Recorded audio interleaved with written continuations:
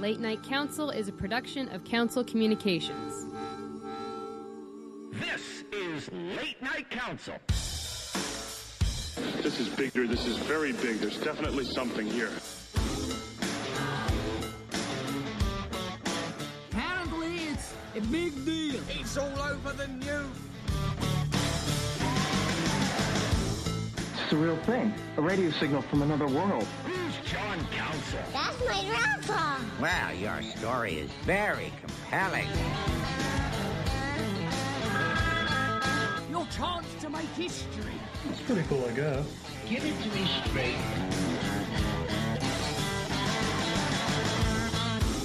John, you're in charge. So you like the little kid's voice, that says, "That's my grandpa.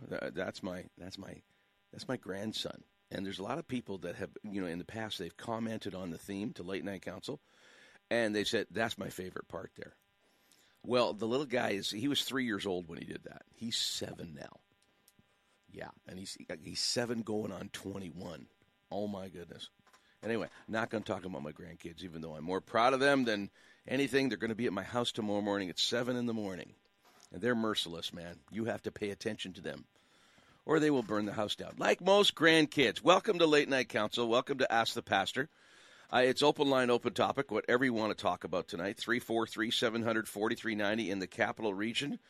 That would be Gatineau, Chelsea, the 5 regions that used to be independent and successful before we amalgamated as one in the city of Ottawa, being Gloucester, Canada, Nepean, the old city of Ottawa, and Orleans. Now we're one. Yeah, they said they were going to, reduce duplication of services, and it was going to save us money. All right. Oh, I'm getting political. I shouldn't. I'm sorry. I apologize for that. 343-700-4390. I know you people listening in California and in Germany are going, what? I know. Who cares? Come on, get to the important stuff. 343-700-4390. That's the Capital Region. I am going to start off the program tonight. I am going to talk about some local stuff here. But I promise you, if you're listening from outside the Capital Region, you are going to be interested in what I'm going to bring up, because I'm sure the same issue goes on in your town, something that's going on here that I believe has had national news media as well. Anyway, 343-700-4390. It's Ask the Pastor. You can bring anything to the program, okay? And I'm going to do my best to give you the biblical perspective on it, the faith perspective on it. What's the deeper meaning? What's the real reason behind a lot of the stuff we hear about? A lot of stuff in news I don't talk about because I don't care, But, if you care about something, if you think, there could be a biblical perspective on it, or maybe you just want to get on the air and rant, feel free. 343-700-4390 in the Ottawa Capital Region. 343-700-4390. Now, if you're calling from, a long ways away, Needles, British Columbia. Now, I wonder if they've got a safe injection site in Needles, British Columbia. Do you think? If you're calling from Needles, British Columbia, if you're calling from Copperopolis, California, if you're calling from Poverty Ridge, Illinois, or Cuba, Kentucky, we don't have a toll-free line into Cuba, okay, the country. But Cuba, Kentucky, if you're there, 1-844-562-4766. That number is good for all over North America, 1-844-562-4766. You can email me. You got to keep it under 6 lines, and it's got to be airworthy, okay? JC@latenightcouncil.com. JC@latenightcouncil.com is the email exchange. You can tweet at me by going to twitter.com/JWCouncil. Or maybe it's at JWCouncil. I don't know. If you go on twitter.com and you type in JWCouncil, I will come up pretty quick, and you can post something on there. And you know what's really cool? If you tweet at me on Twitter, all your followers are going to see what you're saying to me, whether I deal with your tweet or not, okay? So they're going to think, whoa, we like that, So you might have, somebody thinking that what you said was really cool, even if it doesn't get on the air. And I'll do my best. But I do want to warn you that calls take precedence, okay? When we have calls, they take precedence over emails. They take precedence over tweets because it is primarily a phone-in show when it's going well. Sometimes we don't get calls, and it's some of the best shows we've ever had. Of course, all these shows are available for download at latenightcouncil.com and the iTunes app. And there's a few other places that are still carrying our shows, and you can listen to them at your leisure. The little guy, 3 years old, did you hear? That's my grandpa, who's 7 years old now. His great-grandpa, that would be my dad, died 28 years ago today. And I thought it was kind of cool because the title of my message that I preached at Christ Church this morning, which is the church I pastor, and if you want to check out Christ Church, just go christchurchottawa.com. We've only got my last 4 messages up there because it's a brand new church and we've gotten up and running, and it takes a while for all the technology and all the things to come together. But I preached a message this morning entitled Unleashing God. Unleashing God. And I thought it was kind of cool because I didn't realize it until after the message was prepared, it was all ready to go, that this Sunday was the anniversary of my dad's death, who was also a pastor, and the last message he ever preached was entitled, Let God Be God. And I was doing a lot of preaching in the church while he was sick, and then did even more preaching after he died. And the first sermon I preached when I came back after my dad's death was Let God Be God Part 2. So here we go on the 28th anniversary of his death. He preaches on Let God Be God, and I'm preaching on Unleashing God. Kind of the same title, don't you think? Does that seem spooky to you? I think it's kind of cool. If you don't think so, that's fine. You're allowed to think for yourself. We still live in a semi-free country. And the freedoms that we still have, we want to take advantage of because they're quickly eroding. Now, and you want to talk about that, that's fine. Or anything else is on your mind, 343-700-4390 in the Ottawa region. That's 343-700-4390. And long distance is 1-844-562-4766. We've got quite a thing going on here in Ottawa. And I have had great relations with the Salvation Army. Oh, yeah, I always, had good. Always had a great relationship with them. But when I went up to Manitoba, I started working with them actively. And when I came to Ottawa, I had some, great interaction with them, working on projects together.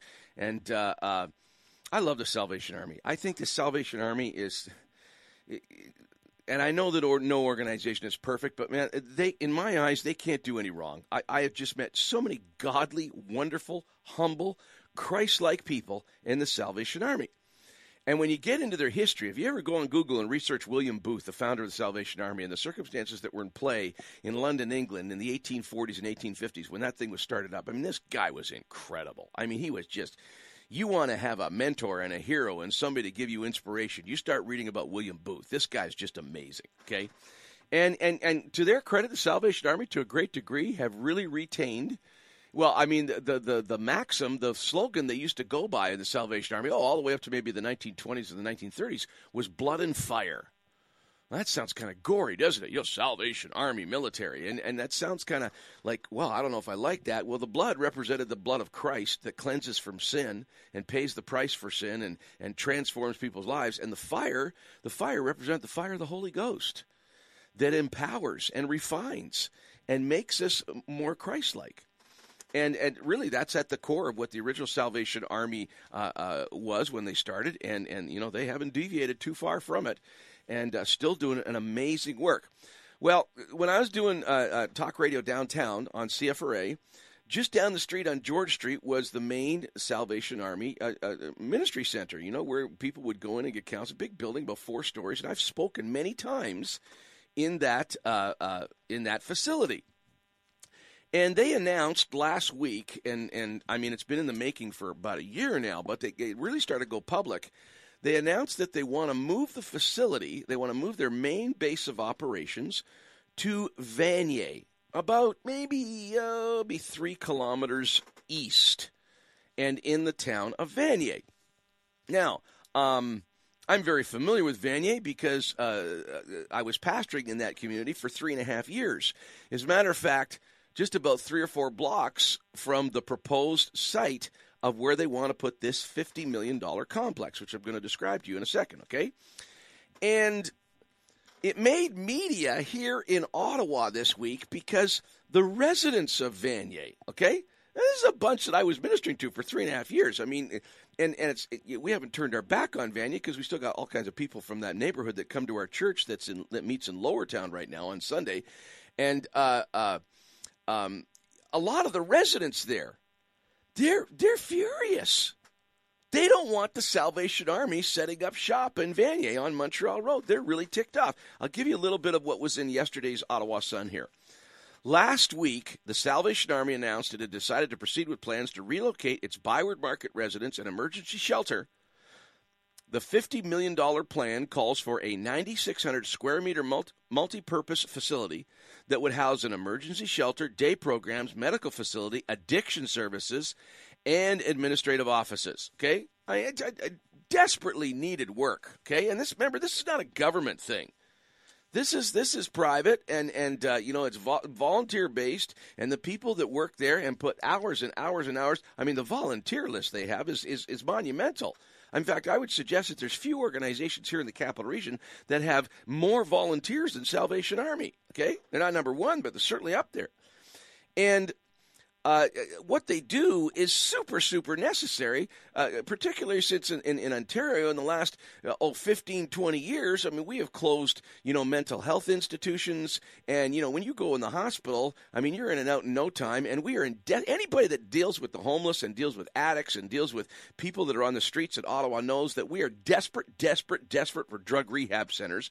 And we could use probably another 5 to 10 facilities just like this one that Salvation Army is putting up, and we still wouldn't be, adequately serving the problem here in this city. We're like many other, metropolitan areas in North America, where we're at least in Canada, where we desperately need drug rehab centers and other facilities of the like.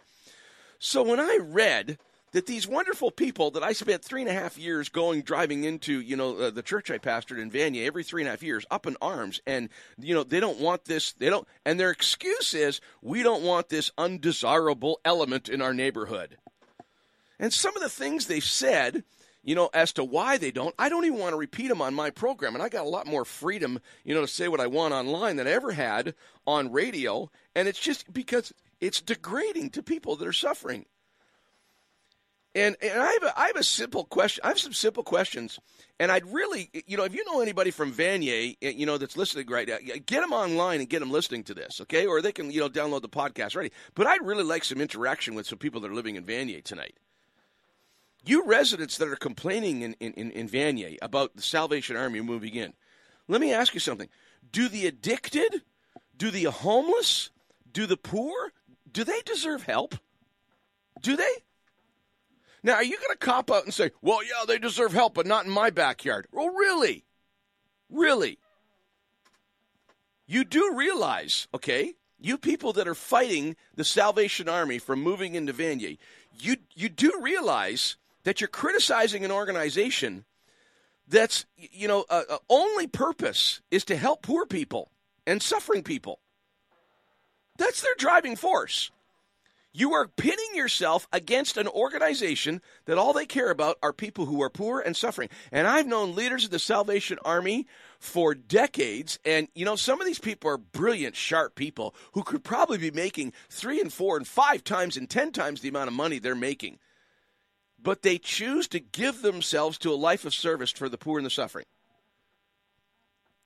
You people in Vanier, you do realize those are the type of people that you're fighting there.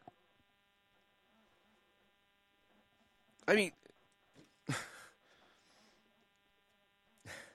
my goodness. I mean, they were down the street, and I spoke often at their facility in the Byward Market. Very familiar with it. I don't mind hanging around poor people at all, because the person that I've given my life for, my greatest hero, my Savior and Lord, that's exactly the way he was. Now, I'm going to push it a little bit further here, okay? Why shouldn't I, and this is my personal opinion, but why shouldn't I think that fighting this new facility is just selfish, arrogant, political strutting?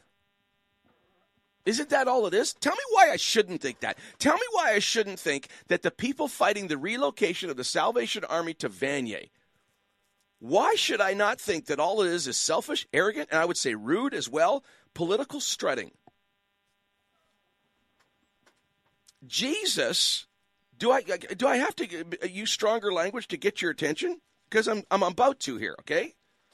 And there's going to be some churchy types that are going to be upset, and I'm going to get emails, oh, you shouldn't talk like that. You're on the airwaves, Listen, Jesus basically tells people who ignore the poor to go to hell. Do you know that? Oh, John, how could you talk like that? Well, let me read to you from Matthew 25, 41 to 46. Okay? This is Jesus talking. Then he will say to those on his left, depart from me, you who are cursed, into the eternal fire prepared for the devil and his angels. For I was hungry, and you gave me nothing to eat. I was thirsty, you gave me nothing to drink. I was a stranger, and you did not invite me in. I needed clothes, you did not clothe me. I was sick and in prison, and you did not look after me. They also will answer, Lord, when did we see you hungry or thirsty or a stranger or needing clothes or sick or in prison and did not help you? He will reply, truly I tell you, whatever you did not do for one of the least of these, you did not do it for me.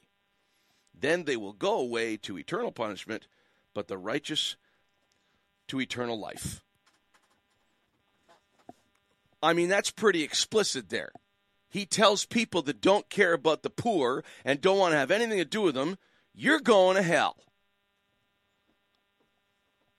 Don't argue with me. I'm not being stark, okay? I just read you the passage. And this is a personal beef of mine. If it's one of yours, maybe you can call in and agree. If you're not, you think I'm being unfair, you call in and we'll yak about it. The way North American Christianity ignores the poor sometimes most of the time, is scandalous. I really think it is. And I would say to you, if you're at a church right now that ignores the poor, or maybe just gives lip service, gives money to them, we'll throw money at them and then our consciences will feel better. If you're in a church that ignores the poor, get out. Get out. Because I think Jesus left your church long ago. You cannot, I don't think you can call yourself a serious follower of Christ if you ignore the poor, based on what I've just read. And that's not the only verse that he talked about when it came to the poor and to the needy. Matthew, Mark, Luke, and John is filled with scripture where Jesus is warning against the deceptiveness of wealth, and he reminds people all the time of what it means to be truly his follower. And a huge part of it is taking care of people that can't take care of themselves. Oh, I feel so much better getting that off my chest now. So now what do you need to get off your chest? 343-700-4390. That's 343-700-4390. 1-844-562-4766 is the long-distance line.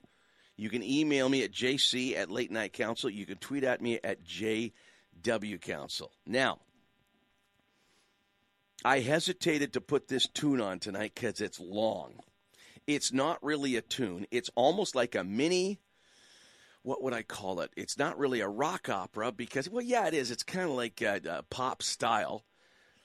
But it is one of the most powerful, I'll call it a musical sermon.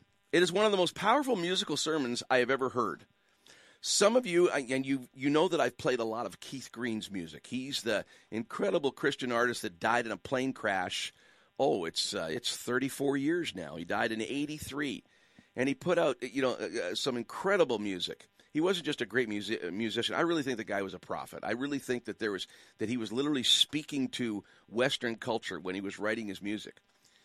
And about 38 years ago, around then, he put out this mini sermon called The Sheep and the Goats, okay? And I have never played The Sheep and the Goats on any broadcast I have ever done. But boy, does it ever speak to this whole issue here with the Salvation Army moving to Vanier. Does it ever speak to churches that think, their purpose is just to get bigger and bigger and more elaborate and put on a better show every Sunday? Oh, does he nail it? So this is what I'm going to do. Got to hear from our sponsors, and we're so thankful to have them on board because we couldn't be doing broadcasting without our sponsors. And then you're going to hear about a 7.5-minute long musical sermon by Keith Green, and I want to hear your reaction to it. It is amazing. Okay, I mean the music's terrific too. You just hear the guy play the keyboard; he's fantastic. But I'm encouraging you to really listen to what he's saying and what he's singing, and then we'll be right back after that. This is a Late Night Council, and we're not on a radio station. We're not on anything that's restrictive in any way. You have joined us because you came to the website, and we're glad to have you with us. And it's going to be a phenomenal time tonight, all the way to 11 o'clock. Stay with us. EMM Group is the authorized IntegraSpec distributor for the Greater Ottawa area, providing technically advanced insulated concrete forms. The design virtually eliminates waste while providing the ultimate energy-efficient, quiet homes and structures. With over 40 years' experience in the concrete industry, EMM offers the best product to homeowners and contractors. Canadian-made IntegraSpec is now being used worldwide. More info can be found at integraspec.com. Don't consider building any other way. Call your ICF specialist, 613-835-2600.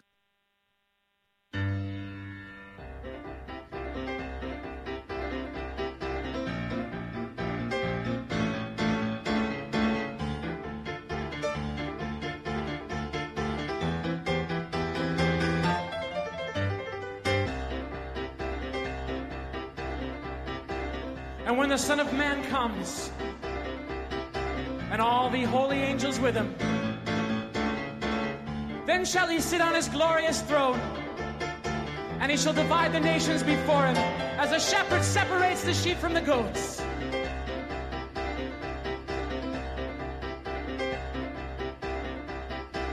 And he shall put the sheep on his right, but the goats on his left. And he shall say to the sheep,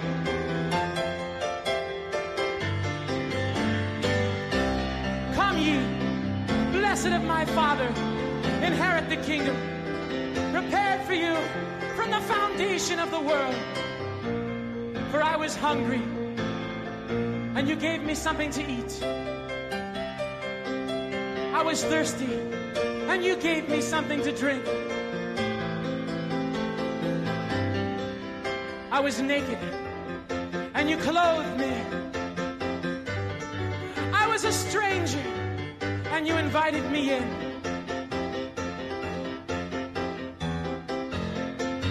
I was sick, and I was in prison, and you came to me. Thank you. Enter into your rest."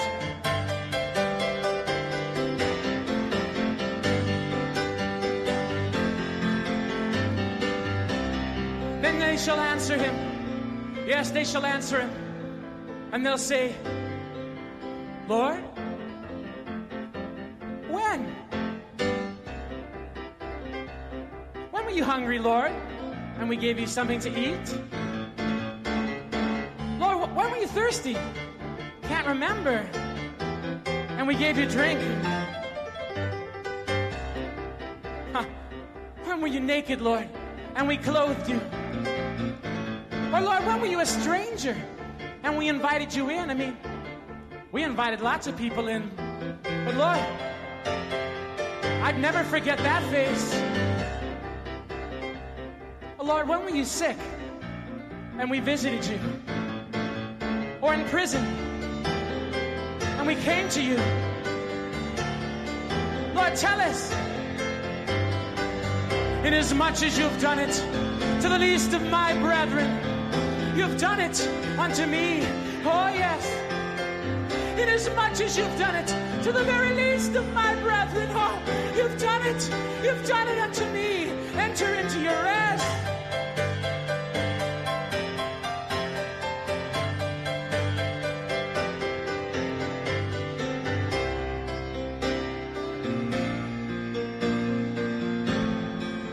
Then he shall turn to those on his left, the goats.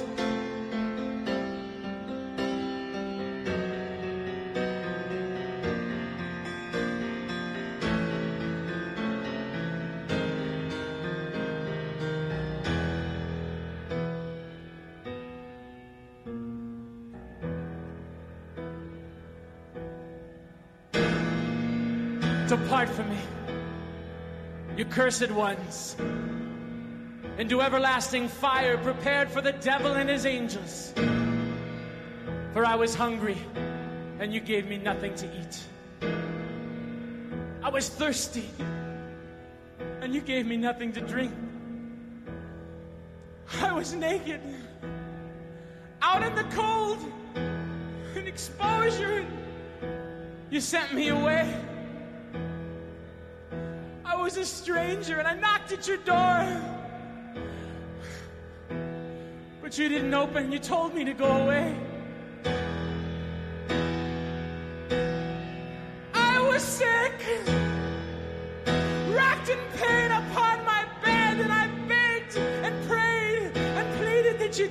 but you didn't. I was in prison, and I rotted there. I prayed that you'd come. I heard your programs on the radio and read your magazines, but you never came. Depart from me. Lord, there must be some mistake. When?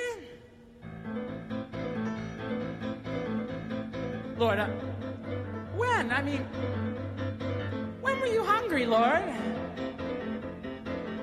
And we didn't give you something to eat. I mean, Lord, when were you thirsty and we didn't give you a drink? I mean, that's not fair. Well, would you like something now? One of the angels want to go out and get the Lord a hamburger and a Coke? Yeah? Oh, you're not hungry? Yeah, I lost my appetite, too. Lord, when were you naked? I mean, that's not fair either, Lord. We didn't even know what size you wear. Well, Lord, when were you a stranger, Lord? You weren't one of those creepy people that used to come to the door, were you? Oh, Lord, that wasn't our ministry, Lord. We just didn't feel led, you know? Well, Lord, when were you sick? What did you have anyway? Well, at least it wasn't fatal. Oh, it was? Oh, I'm sorry, Lord. I would have sent you a card. Lord, just one last thing. We want to know, when were you in prison, Lord?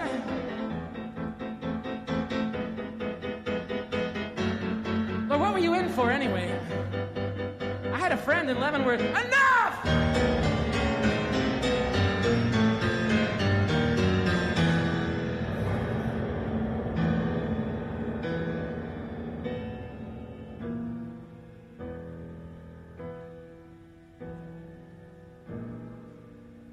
Inasmuch as you've not done it to the least of my brethren, you've not done it unto me. Inasmuch as you've not done it to the least of my brethren, you've not done it unto me. Depart from me. And these shall go away into everlasting fire, but the righteous into eternal life. And my friends, the only difference between the sheep and the goats, according to this scripture, is what they did and didn't do. You ever heard that before? 343-700-4390 if you want to call in and comment. 343-700-4390. That's exactly what I thought when I read the news of all these people in Vanier protesting the Salvation Army setting up shop on Montreal Road. I wonder if they're going to stand before Jesus and he's going to say the same thing that he says in Matthew 25. Everything Keith Green was singing there, most of it he's quoting Scripture. He's putting a little bit of a, contemporary spin on it. But you can't get away from that if you, consider the Bible to be relevant. 343-700-4390. That's 343-700-4390. 1-844-562-4766. Who we got on the line here? Let's see.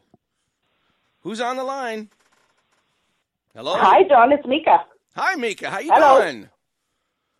I'm doing good. How are you? Man, you haven't called in a long time, Mika. What's up? Now, Mika, you live in Vanier. You live in Vanier, don't you? Yes, I do. Okay, so tell me what you think of all this. All right. Well, I will tell you, first of all, most of the people that are opposing themselves to the Salvation Army, we are not opposed to having the Salvation Army in Vanier. We are opposed to the size and the function and the location of the building that they are proposing. That sounds like you're against them coming into Vanier. Because I figure, no, the bigger the operation they have and the more work they're doing, the more good work they're going to be doing. How could you be against, the operation and what they're doing and where they're doing it? What's the beef? Go ahead. Because they want to put emergency beds as well as the more long-term people that want to become clean, that want to fight alcoholism and drugs in the same facility.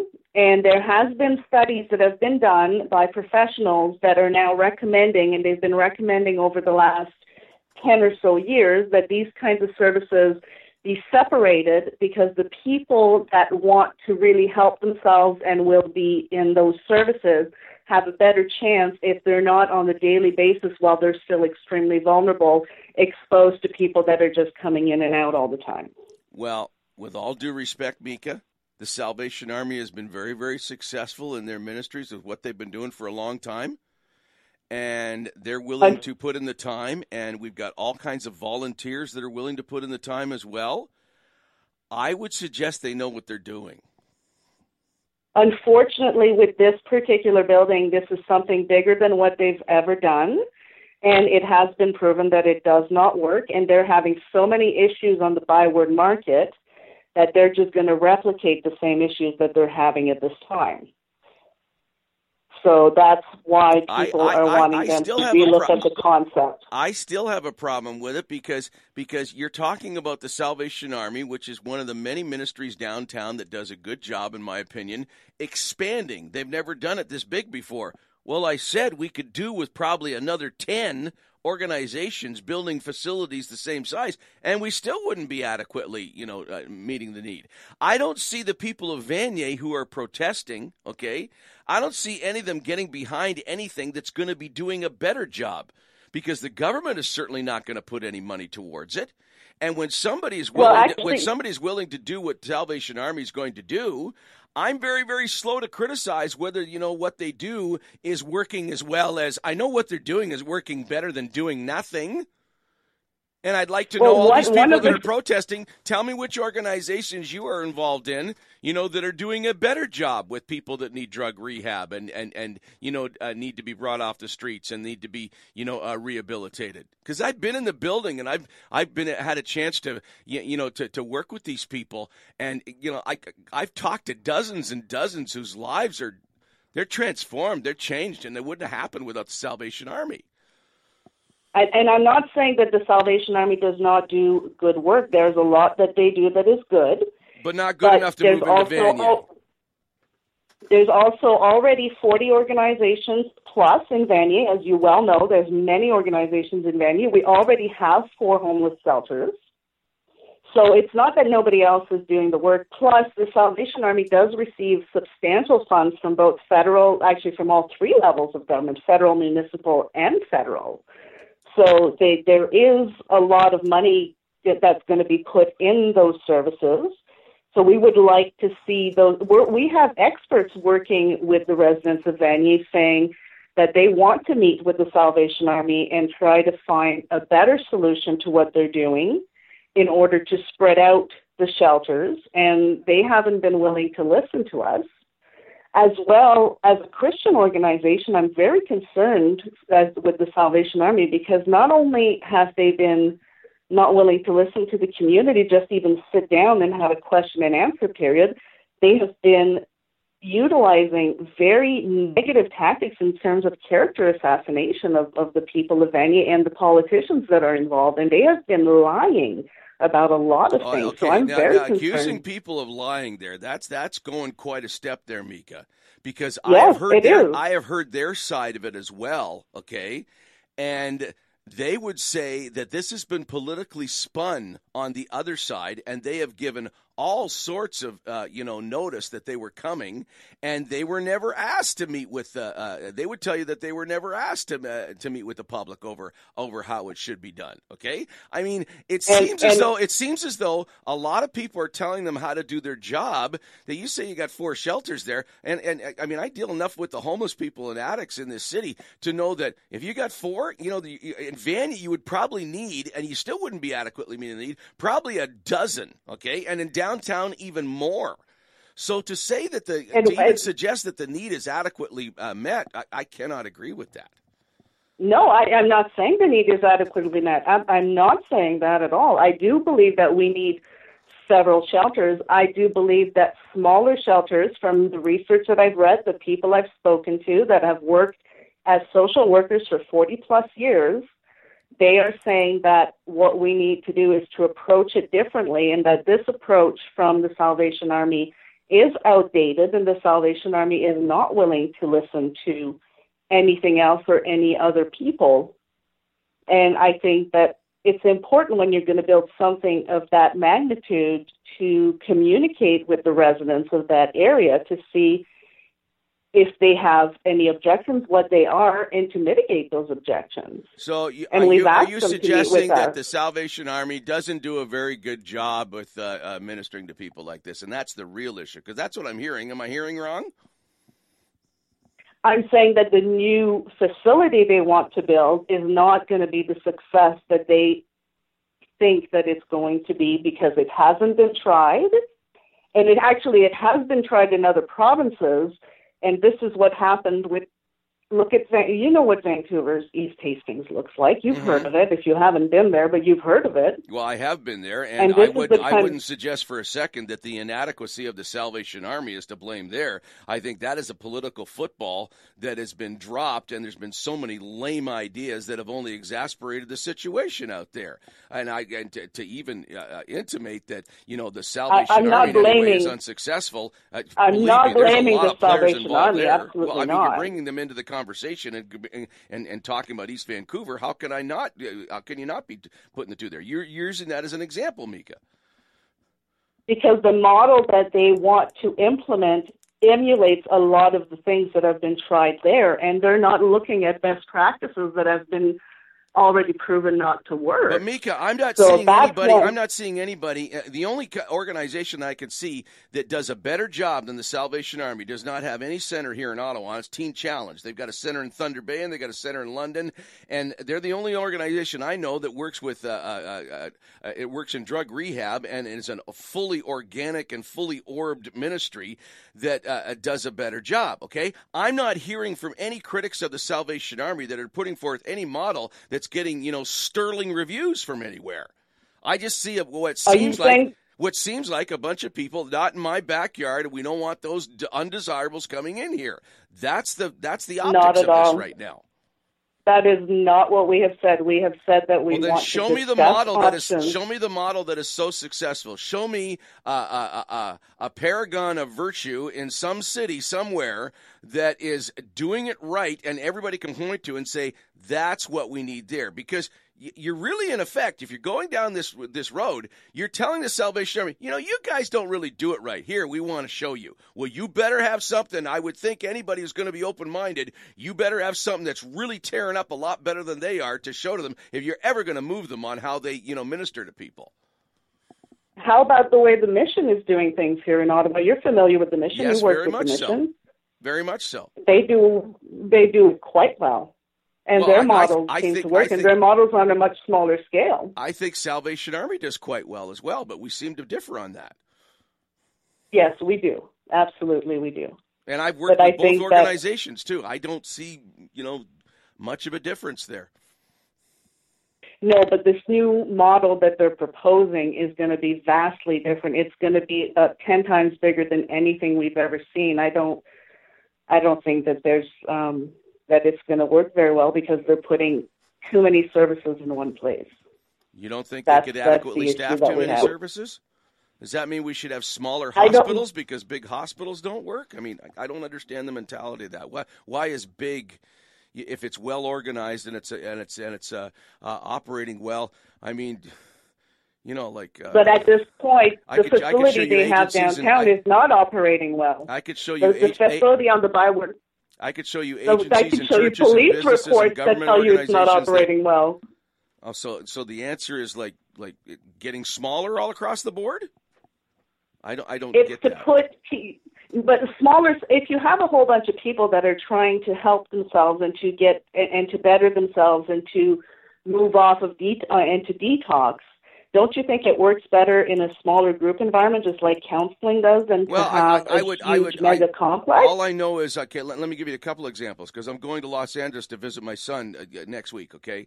And one of the highlights of my trip is going to be going to the Dream Center, okay? The Dream Center does a lot of what the Salvation Army does, only it's a church, okay? And they minister in the neighborhood of, like as far as people that are homeless, that have shelters to live in, people getting off of drugs. Oh, they would be 5 times bigger than what the Salvation Army is proposing. And they're one of the most successful ministries to, the addicted and to the destitute and the homeless that there is in North America. They've been commended by the White House, okay? And it's huge, absolutely huge. So just because something's huge doesn't mean it's going to be bad, okay? Homeboy Industries is another one in L.A. that's ministered. I mean, there have been movies about this place, okay? And they minister to thousands. And these are big, big, big operations. To say they've got to be smaller, I'm not getting that. But I appreciate you calling in, Mika. All right. Thanks for tuning in. A call from Vanier. That's exactly what I wanted. Well, you heard one side of it. You heard my side. You heard Mika's side. She lives there. Anybody else in Vanier that's listening, or you're familiar with the situation here in Ottawa, I want to hear from you. 343-700-4390. That's 343-700-4390. 1-844-562-4766. That's 1-844-562-4766. You can email me at jc@latenightcouncil.com. You can tweet at me at jwcouncil. In a related story, and I don't want to move away from the whole, Salvation Army moving into Vanier thing. I'm not ducking any calls at all. You want to call in, let's go for it, okay? But I just mentioned Homeboy Industries that I have talked about on this broadcast before, okay? If you weren't tuned in when I talked about Homeboy Industries was started by a Jesuit priest, I believe it was. Or it could have been a Franciscan, can't remember. Anyway, Greg Boyle took over the poorest parish in California in the middle of what was then the worst gang activity in East L.A., okay? About 1980-81. And he just started loving people down there and getting volunteers and working with gangs and young people that had nothing else to live for except violence and making the money that comes from running drugs, okay? And it evolved into something called Homeboy Industries. And one of the they've gotten to the place where they would put billboards up and they would say, "Nothing stops a bullet like a job." And he got all kinds of, businesses together and got them to promise, and he would back these kids. And, and people started hearing about it and started donating to it.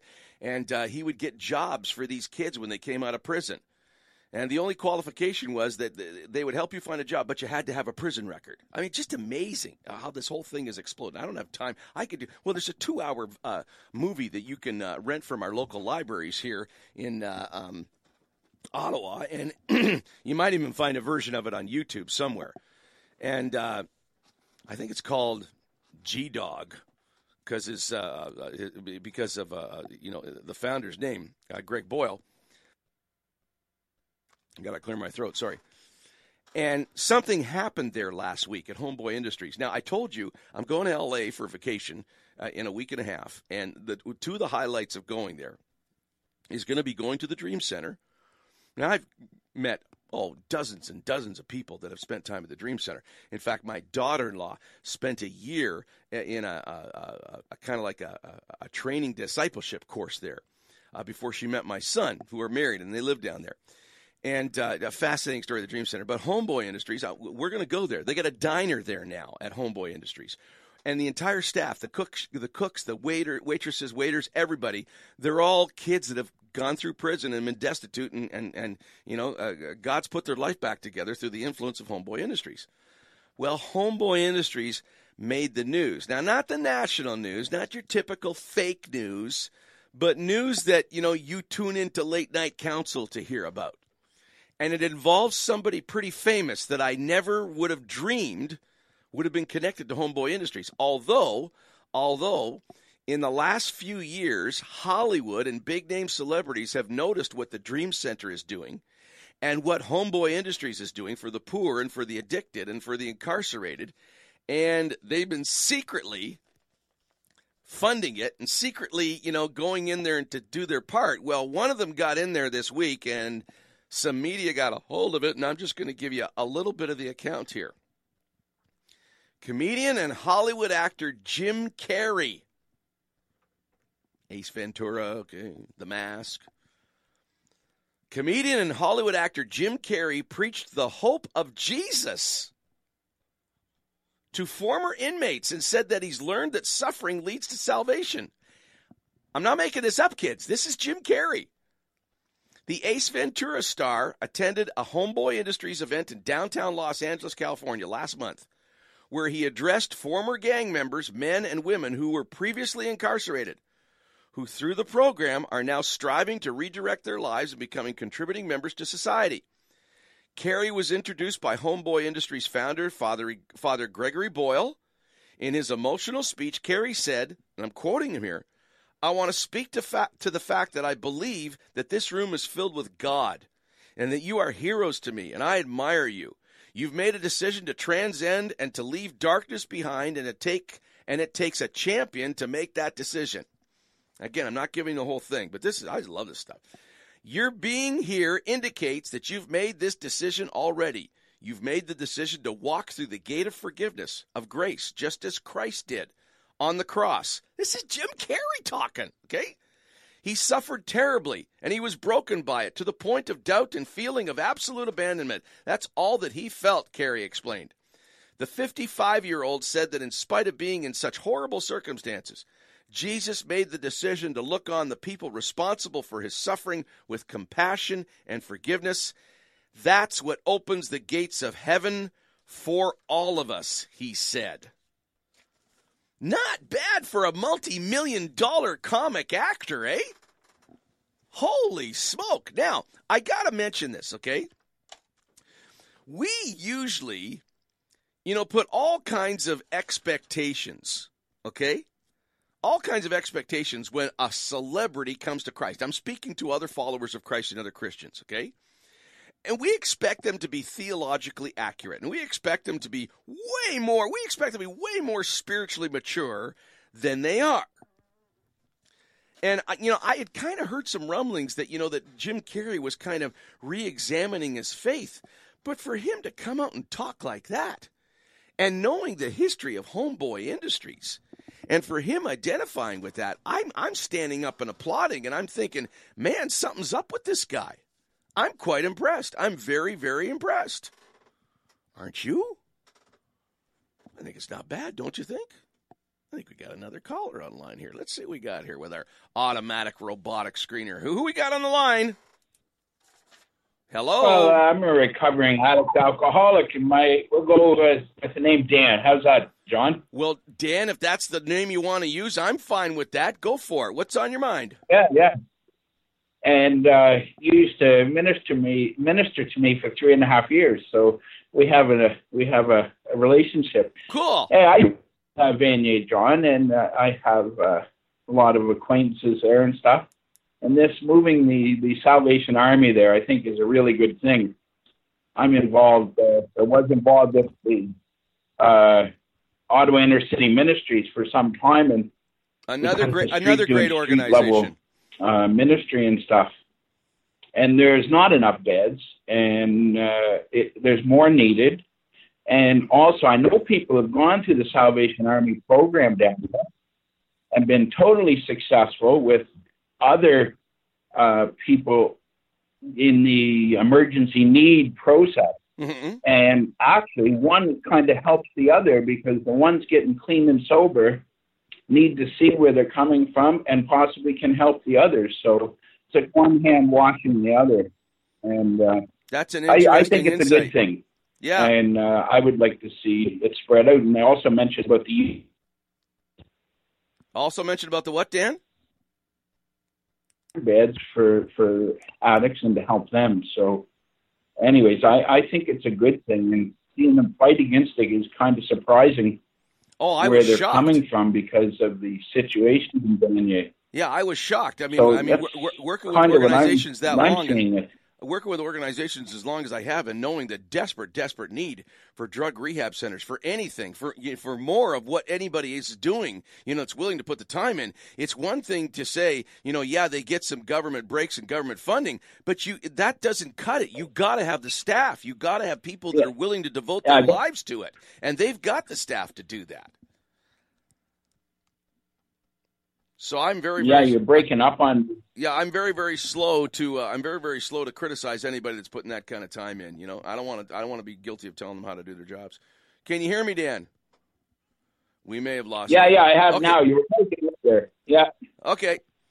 Thanks, Dan. Yeah. Dan, you're breaking up again. What'd you say? You're breaking. You're breaking up. I'm going to let you go, Dan. Reception and there may be something with your phone or my phone. I don't know what it is, but I appreciate you calling in. Yeah, and, you're breaking up. I can't hear you. Okay, sorry. I'm going to let you go, Dan. Boy, my computer's not even let the call go. I guess the computer likes the caller better than the phone does. Well, I got 2 opposing viewpoints from Vanya. I couldn't have asked for better than that, could I? 343-700-4390 if you want to get in on this. That's 343-700-4390 or whatever else is on your mind. I thought Jim Carrey identifying himself with Homeboy Industries and, encouraging the people that they're ministering to. I mean, that's right. That could have been the Salvation Army, I don't know. And he's a Canadian. Hey.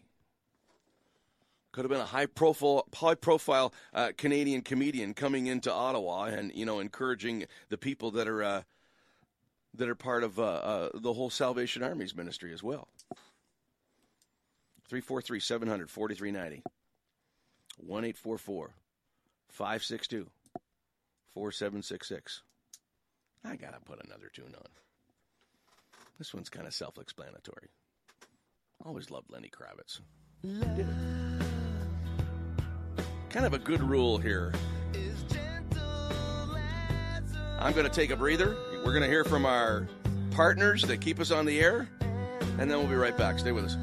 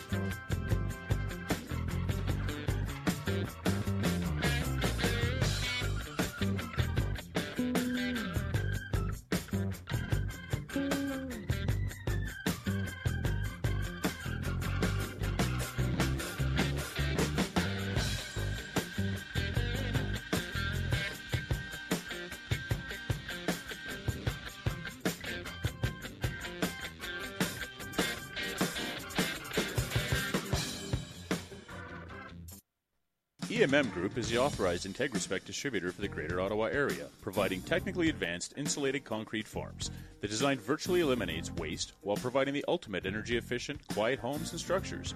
With over 40 years' experience in the concrete industry, EMM offers the best product to homeowners and contractors. Canadian-made IntegraSpec is now being used worldwide. More info can be found at integraspec.com. Don't consider building any other way. Call your ICF specialist, 613-835-2600.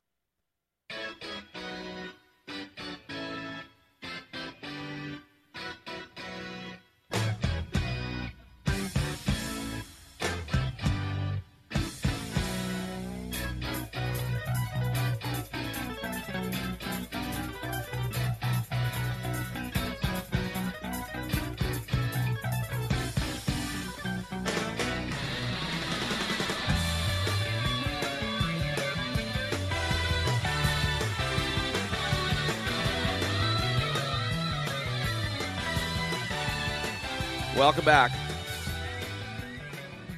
Hear the tune I'm playing right now? It's only a small snippet of it, but I am dedicating it to my buddy Jean, who's listening right now. Jean's the main bass player in our church. And about 2 weeks ago, Jean went out and mortgaged his firstborn child, his motorcycle, and his home, and bought his dream bass. And he brought into church to play for our worship services a brand new Rickenbacker bass. And if you know anything about bass guitars, a Rickenbacker bass is like the state of the art. It's the same bass that Chris Squire from Yes played, which is what you just heard, a tune from Yes. Lemmy from Motorhead. Paul McCartney often, most of the time plays a Rickenbacker on stage. And it is just a fabulous instrument. And I never really noticed the bass guitar until he brought this instrument into our music services. And oh my goodness, it just sounds fantastic. So that was for you, Jean. Hopefully you haven't turned in and gone to bed yet, and you could enjoy it. If not, I'm sure friends of yours are listening to the broadcast, and you'll be listening to it later on a podcast. But you can't phone in if you're listening to a podcast. You can only do it live, folks. And it's July the 23rd. It's 2017. Oh, listen to me. What a moron. It is July the 23rd, 2017, and it is exactly 10 o'clock. And because this isn't conventional radio, we don't break for the news at the top of the hour or the bottom hour. We just kind of make this thing happen, and I talk to you, you talk to me, I play some tunes, and we're all better for it, hopefully. 343-700-4390 is the Capital Region line. That's 343-700-4390. 1-844-562-4766 is the long-distance line. That's 1-844-562-4766. You can email me at jc@latenightcouncil.com. You can tweet at me at jwcouncil. Haven't had anything usable on Twitter or the emails yet tonight. Hoping that some of you are going to come through. First hour, I was talking about mainly first world problems, Do you know, and this stat has been out in articles for 20 years now, if you are living, and we were talking about homelessness and addiction and people, how to minister to people. We've been talking a little bit about the Salvation Army wanting to move their main headquarters in a big facility into Vanier, and there were protests against it. We've had 2 calls from Vanier tonight, and I thank you, Mika and Dan. I think both of you presented your sides very well. And if you want to keep talking about that, it's fine. So that's been a bit of a theme tonight, but that's a first world problem. It really is. If you live on the poverty line in Canada, if you're right on the poverty line, which is the bottom 15%, it's around there, 12 to 15%. The bottom economic 12 to 15%. The lowest incomes in the bottom 12 to 15%. If you're right at the top of there, 12 to 15%. If you're living on the poverty line in Canada, you are still wealthier and enjoy a better and healthier and more productive lifestyle than 90% of the rest of the world. Did you know that? That's how blessed we are in Canada. That's how rich a country we are. Most of the world would almost die to have our problems. Okay? Let me give you an example. The headline reads, Iran, supposedly I don't think it'd be fair to call them a first world country, probably a second world country, okay? They like to promote the fact that they know that they're advanced and everything.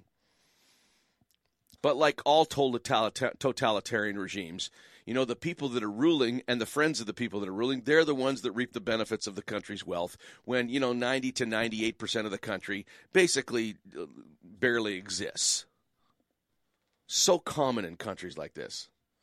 The headline reads, Iran cracks down on Christian converts, sentences believers to 10 years in prison. Authorities in Iran are increasingly targeting Christian converts with arrests and imprisonments, according to the New York-based Center for Human Rights in Iran. In less than 2 months since June 2017, Judge Mashallah Ahmadzadeh of Branch 26 of the Revolutionary Court in Tehran has issued long prison sentences to at least 11 Christian converts and the former leader of the Assyrian Pentecostal Church in Iran. Christians are recognized as an official religious minority because, they want the rest of the world to, think that they've got religious freedom in Iran. What a canard that is. Christians are recognized as an official religious minority in Iran's constitution, but the state continues to persecute members of the faith, especially converts. I mean, if you convert from Islam to Christianity under, the law in Iran, you are. They're going to do more than imprison you. I'll say that. On July the 6th, this is a couple weeks ago, a judge sentenced 4 Protestant Christian converts to 10 years in prison each. In a trial completely lacking due process, the group said, quoting Mansour Borji, the advocacy director of the London-based group that we mentioned earlier. I want to get this organization right so you can Center for Human Rights in Iran, okay? Their London-based group, Article 18, which defends Christians in Iran. That's the article and the constitution that Iran has agreed to, but they're not abiding by it at all. I mean, these people make deals with people outside of Iran in the Western world, and they practice taqiyya. Okay, taqiyya is a concept in Islam that it encourages, and it's okay to lie to infidels and to misrepresent yourself if you feel that you are advancing the cause of Islam, particularly jihad. So Iran has no problem breaking deals with infidels if they feel that they're going to be advancing, their warped concept of Islam. The United Kingdom-based Christian Solidarity Worldwide, their executive director, Mervyn Thomas, okay, here's his statement. We reiterate that the national security charges leveled in all of these cases amount to the criminalization of the Christian community for exercising the right to freedom of religion or belief, and that this is occurring despite the fact that the Iranian constitution recognizes Christianity.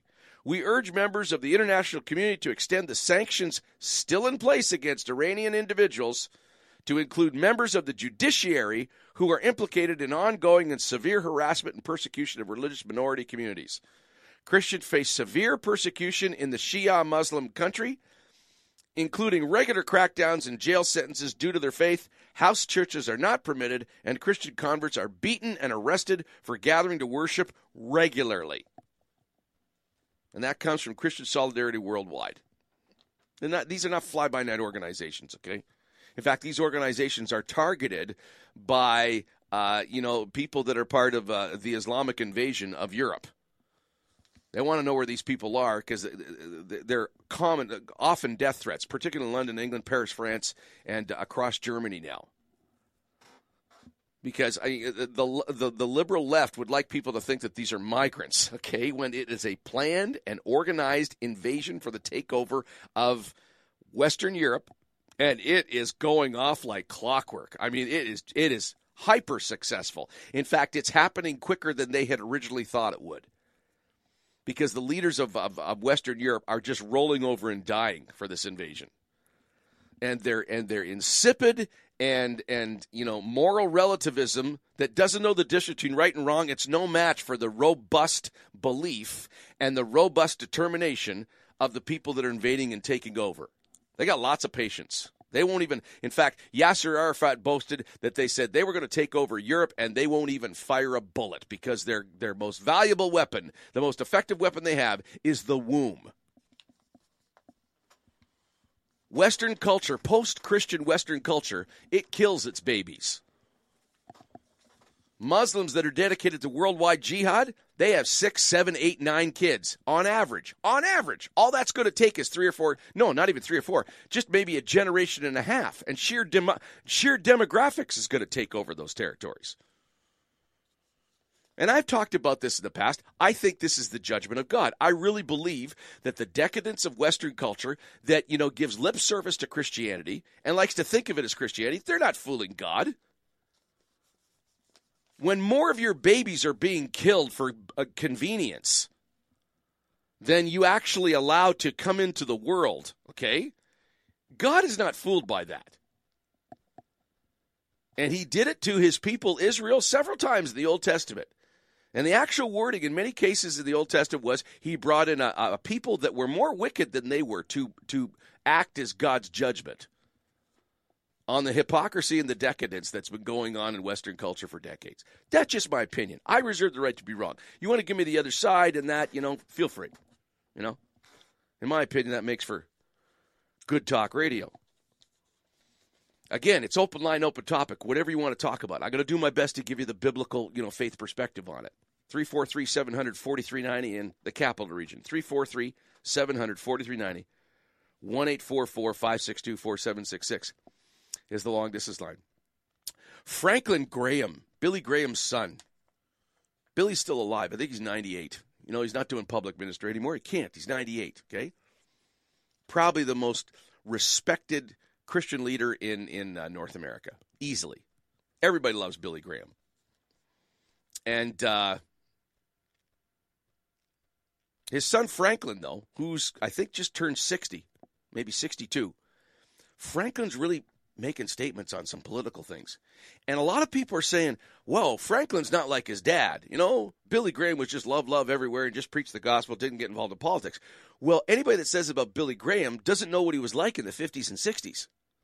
When he was rising to the fore, and the first big, they used to call them crusades back then. Of course, that's not politically correct to call them that now. Now they're, the last 10 years he was doing public ministry, they called it missions, His mission to Ottawa, his mission to Cincinnati.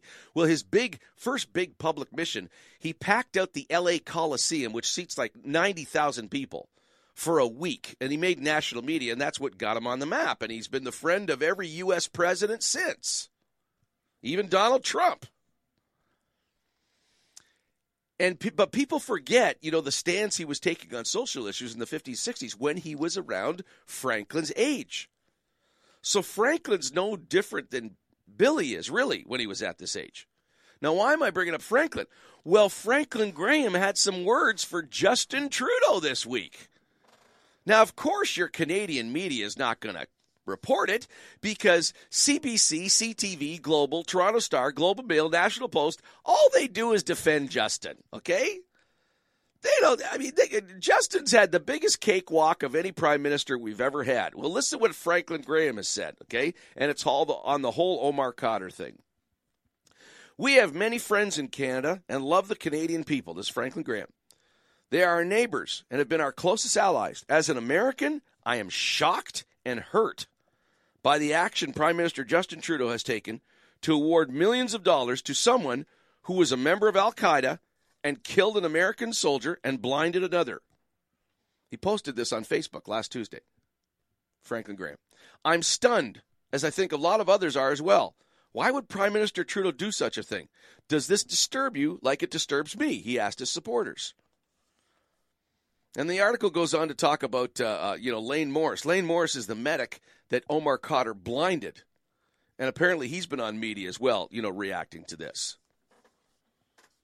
And I've let you know my thoughts. I thought that, that the guy did it when he was 15 years old. And in my opinion, he was a child soldier. Yes, a terrorist. Yes, he killed an American serviceman. Yes, and he spent time in jail, too. And after the time in jail, even though he committed that crime, that heinous crime at the age of 15, and I know he's shown no remorse, but he was still a kid. And I think a kid who's 15 years old that's brought up in that environment, there's no way that guy's got a chance to even rebel or go against. I don't think that it's impossible for him to even have a moral conscience being raised in that environment. Is he responsible for his actions? You're darn right he's responsible for those actions. But he committed the crime when he's 15 years old. And I reserve the right to be wrong. And if you want to call in and disagree with me, because I took a lot of heat on CFRA when we were talking about this for the last 5 years. A lot of people didn't like what I said. Now, having said that, my solution was, you know what? The guy's done his time. Now let him get on with his life. And watch him closely because we know he's connected. Now that he's an adult, he is still connected to some very, very dangerous people who have said some very, very dangerous things.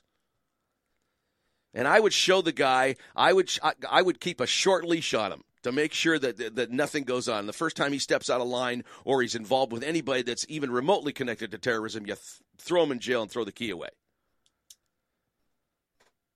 I would think that's the fair solution. But to turn around and give the guy $10.5 million after he's done what he's done, and our prime minister is spinning it as though, his Canadian rights were violated.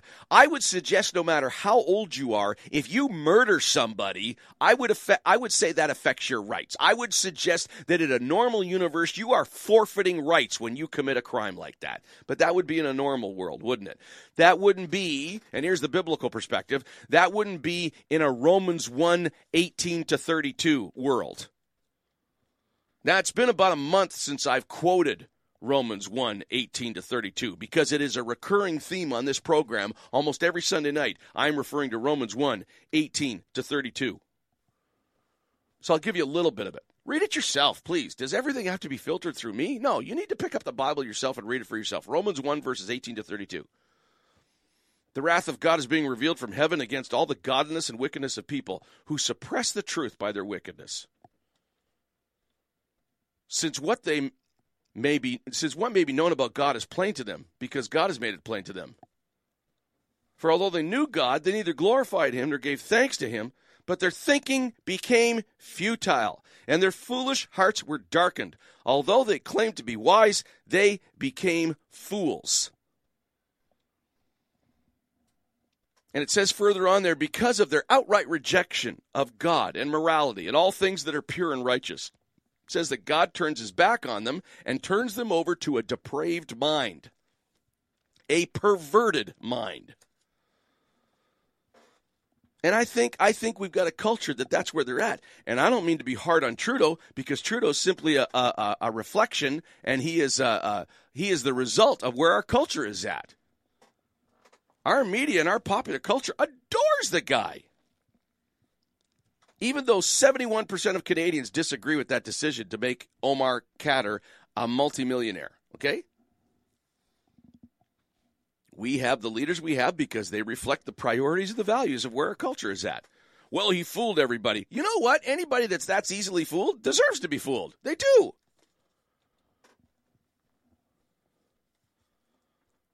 (343-700-4390). So ask the pastor on Late Night Council. That's 343-700-4390 in the Capital Region.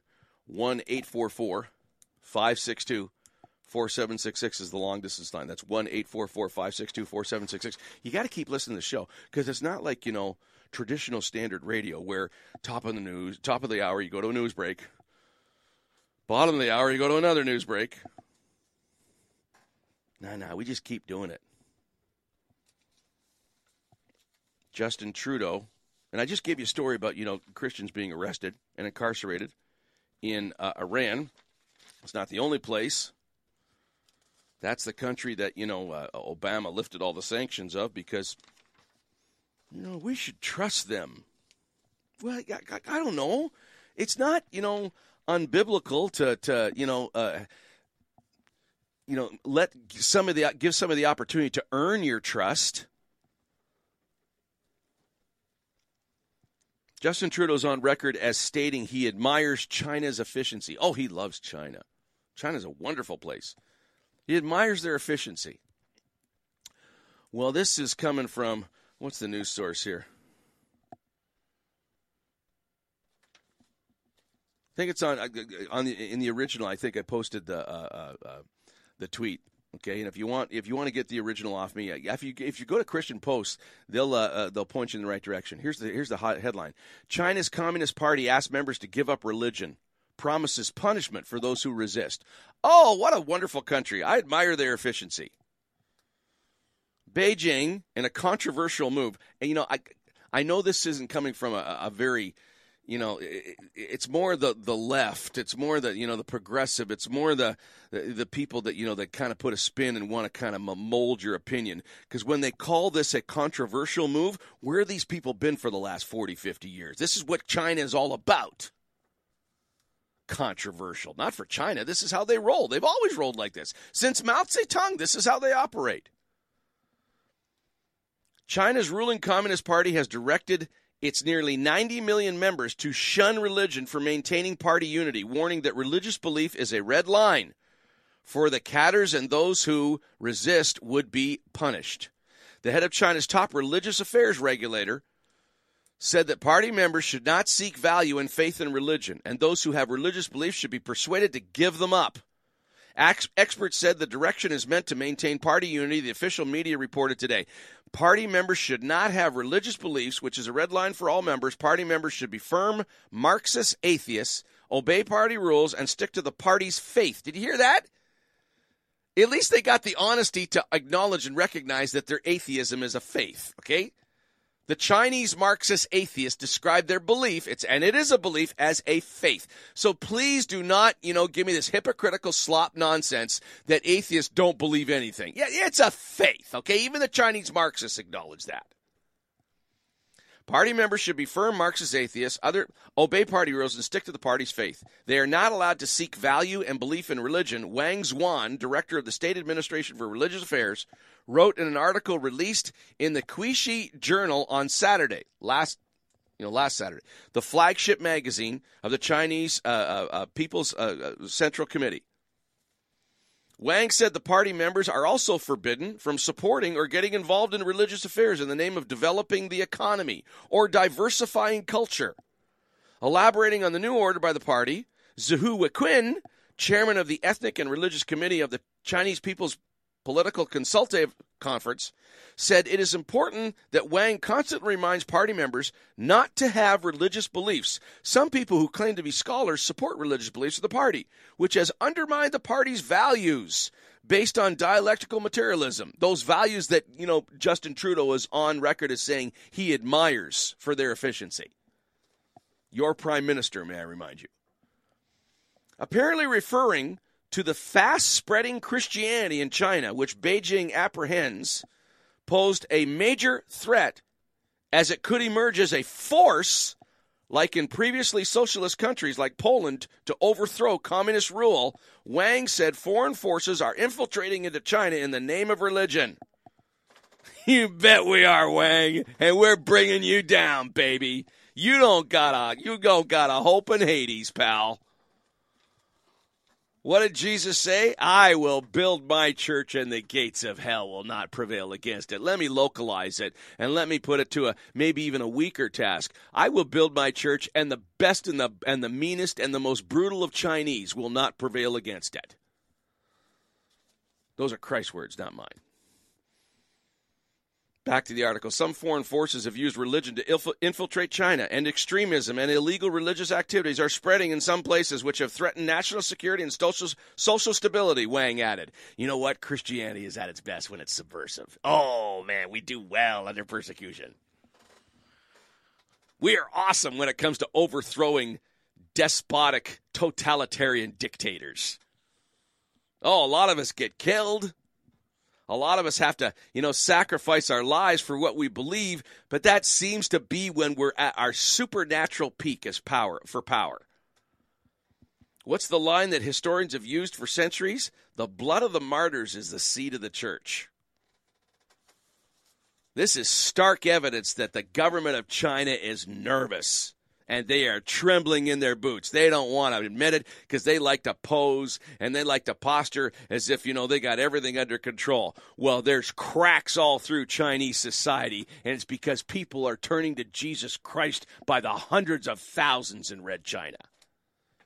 And this article puts the estimate at 65 million followers of Christ in China. And I know for a fact there's way more authoritative organizations, and they're conservative in their estimates. It's more like about 150 to 200 million now. We're talking 10 to 15% of the entire population of Red China secretly worshiping Jesus Christ.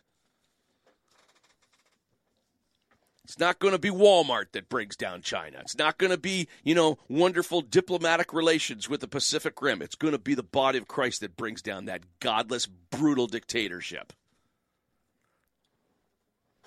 It's not all bad news on this show. Some of the news is fantastic, like that one.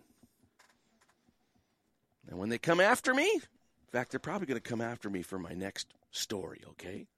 So I'm going to give you, another message from our sponsors, and then I'm going to play a tune of what my attitude is, when they come for me. Because in my next story that I'm going to share with you, that's, we don't get a call, and the calls always take precedence over what I'm doing, okay? 343-700-4390 in the Capital Region, 343-700-4390, 1-844-562-4766, okay? So you're gonna hear from our sponsors, and then you're gonna hear somebody singing, who used to be the lead singer from the Eagles, talking about how John's gonna react when they come after him because he's actually talking about the Bible. So you stay right where you are, okay? EMM Group is the authorized IntegraSpec distributor for the Greater Ottawa area, providing technically advanced insulated concrete forms. The design virtually eliminates waste while providing the ultimate energy-efficient, quiet homes and structures. With over 40 years' experience in the concrete industry, EMM offers the best product to homeowners and contractors. Canadian-made IntegraSpec is now being used worldwide. More info can be found at IntegraSpec.com. Don't consider building any other way. Call your ICF specialist, 613-835-2600.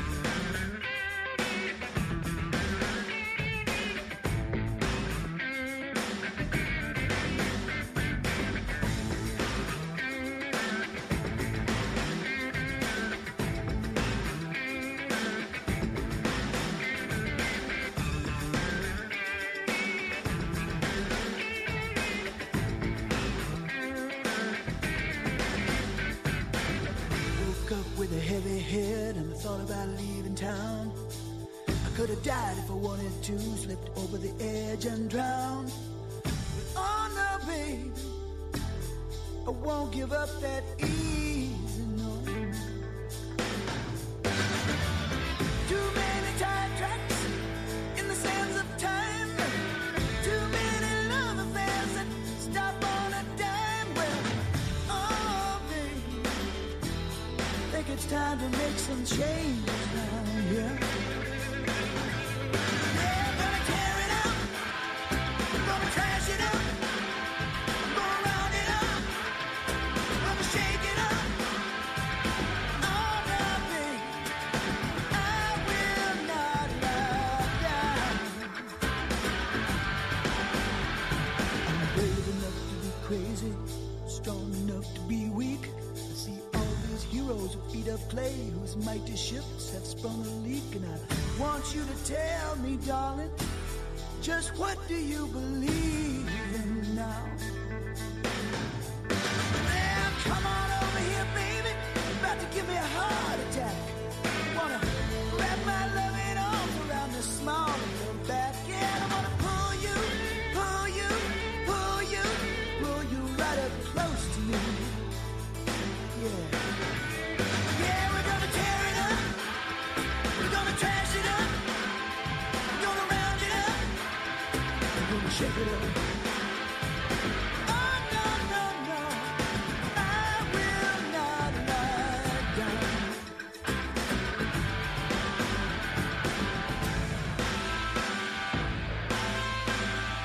Turn this thing around. I will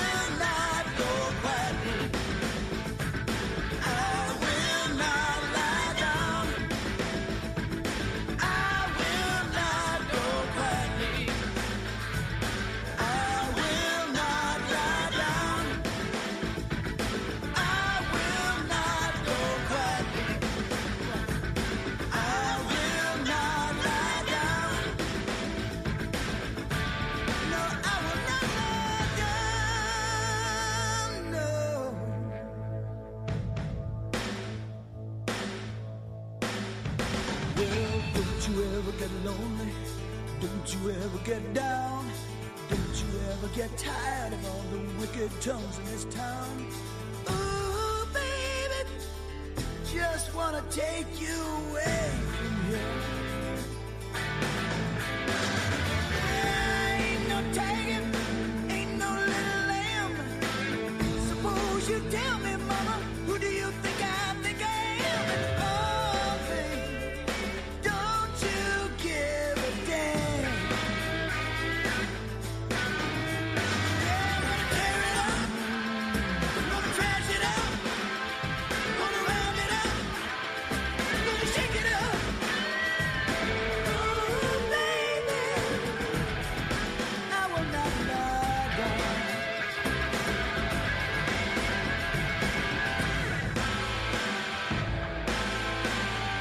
Turn this thing around. I will not go quietly. I will not lie down. I will not go quietly. I will not lie down. I will not go quietly. I will not lie down. No, I will not lie down. No.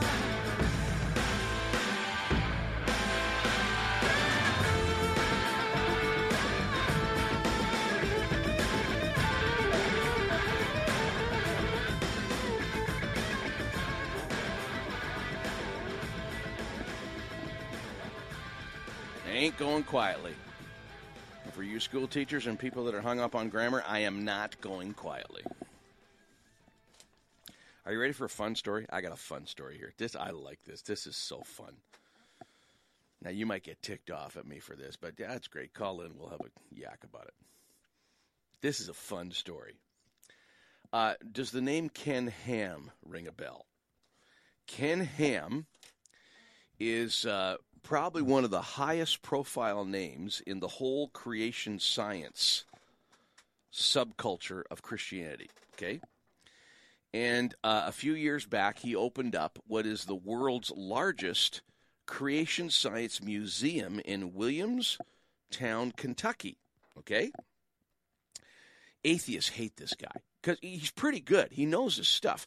Now, I have had creation scientists on this program often. And the ones I've had on, Lawrence Tisdale, a guy by the name of Bruce Anderson from Michigan, and a few others over the years, these guys are actually, they know their stuff scientifically better than Ken Ham does. But Ken Ham is no slouch. Ken Ham's been at it for 30 years, and he's much more of an entrepreneur than he is, a scientific mind. And he's got some pretty good, scientific minds behind his museum.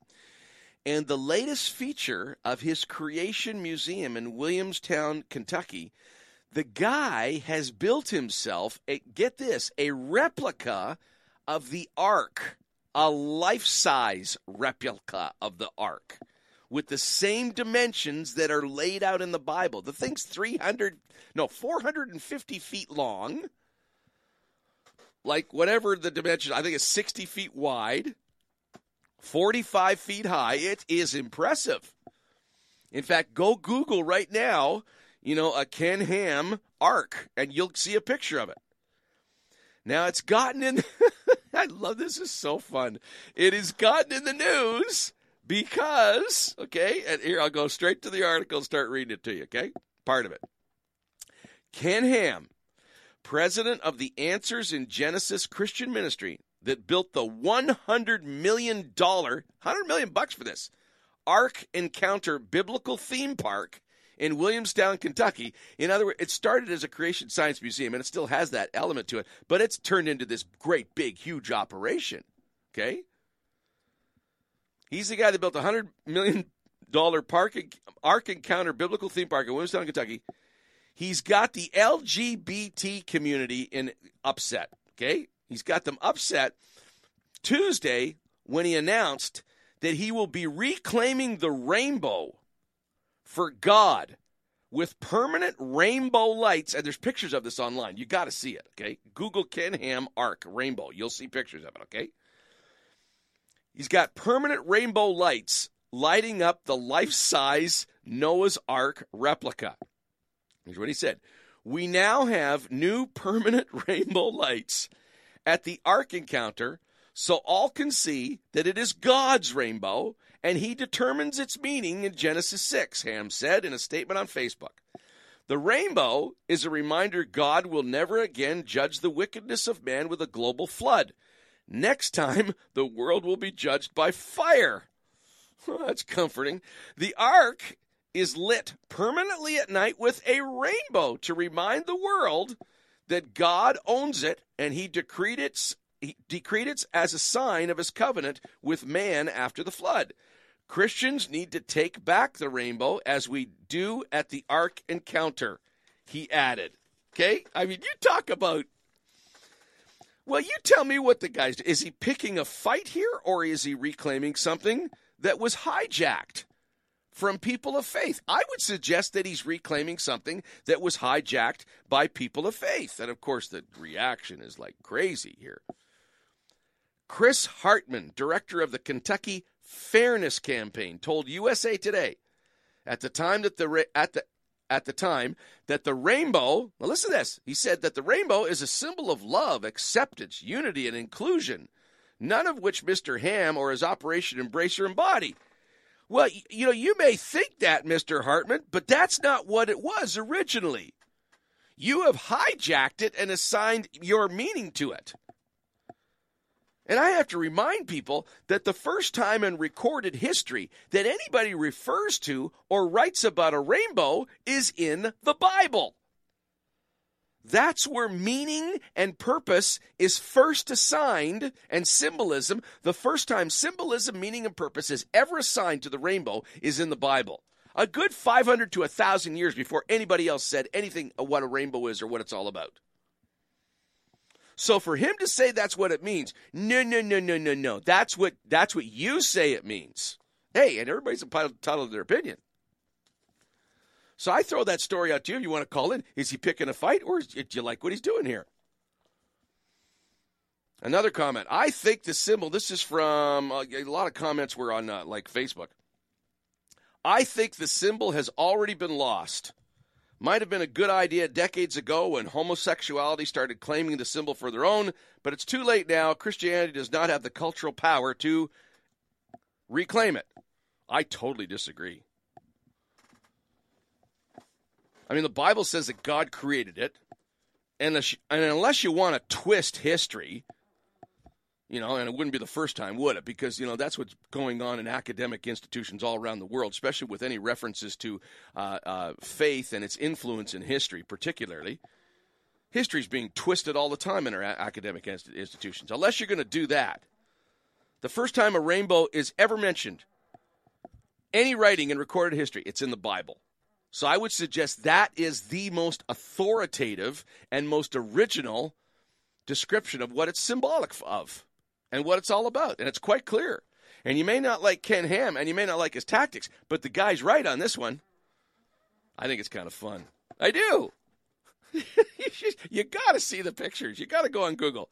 Ken Ham, Ark, Rainbow, and you see this. I mean, the thing is huge. It is huge. It's as big as a small cruise ship. And there it is, right in the middle of Kentucky, part of their theme park, and at night it's lit up with a rainbow. Maybe I got a bent sense of humor. I don't know. I don't know if I can laugh about this next one here, but it's along the same kind of theme here. Canadian man convicted of murder wins right to spend life in a women's prison as a transgender. How do you like that? A man who identifies as a woman is serving a sentence for first-degree murder, and is serving a sentence for first-degree murder, is now allowed to spend the rest of his life in a British Columbia women's prison, according to our, I don't know, what do you call them, laws now? I have a tough time calling them laws. It just seems like this country is getting crazier all the time. We were talking about this earlier tonight, and I've got a friend, a lady that's part of our church, and she works with correctional services, and she's in prison all the time, and works with in women's prisons. And she says, this guy is going to get jumped in prison. And, remember, this guy's not gone through, any genital, removal here, okay? He says he's identifying as a woman. He's going to step into that prison, and this was her words, he is going to get mobbed. And they're not going to want to beat him up. They're going to want to do something else. That's her words. Difficult for me to argue with her logic. Back to the article. The inmate, Fallon Obi, who was convicted in 2003 for a gang-related killing, will be transferred to a women's prison Tuesday, according to CBC News. Obi, whose first name was Jean-Paul, will be among the first federal prisoners to be transferred after policy changes at Correctional Services Canada that allows such transfers based on gender identity and not biological sex. Jennifer Metcalf, a spokeswoman for the West Coast Prison Justice Society, was quoted as saying, Every cell in Jean-Paul Obi's body says he's male.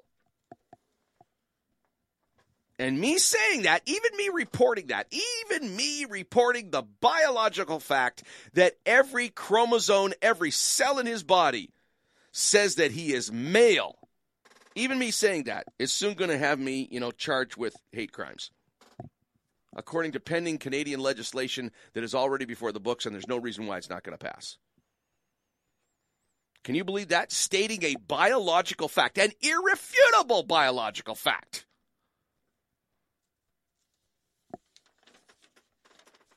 Can get you arrested in Canada. This is the Canada your neighbors, your co-workers, your media, your government, this is the Canada that they want, that your neighbors want. Well, not everyone in Canada is a lemming running off the cliff for this, okay? Because there's been a bit of pushback here. And if that legislation goes through and Andrew Scheer becomes the Prime Minister of Canada in 2019, okay?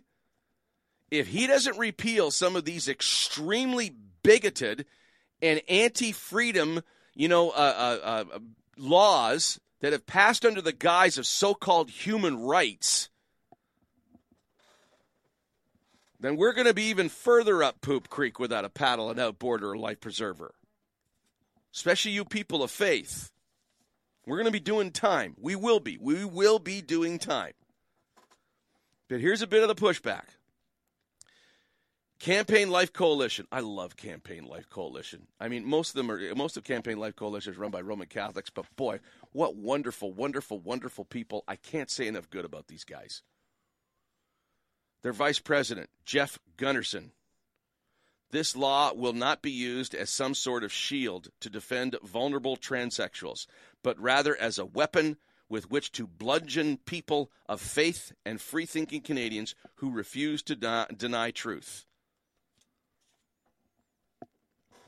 Refuse to deny truth. Well, that's your truth. No, it's not my truth. I said it again. It is irrefutable. Every cell in that man's body who thinks he's a woman and wants you to refer to him as a woman, and the guy who's going around calling himself Caitlyn Jenner, every cell in his body says that he is male.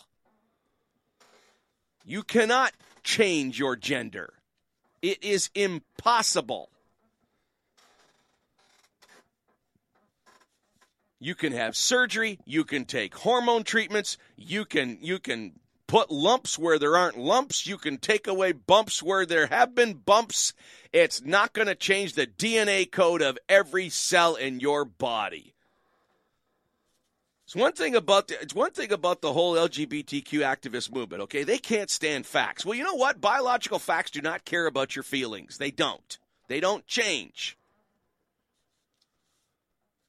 And that is not hateful at all. I'll tell you why I get so passionate about this. Because there's a lot of people that are confused about their gender. A lot of people are confused about their sexuality. And they're being handed a bill of goods by people who don't care about them at all. All they care about is their own power and their own position in society. And we got emotional and we got basket cases all over the place that are suffering because they're being handed a morality that's only making things worse for them.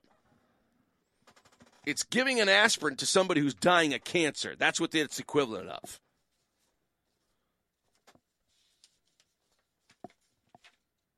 Yeah, I get ticked off about it.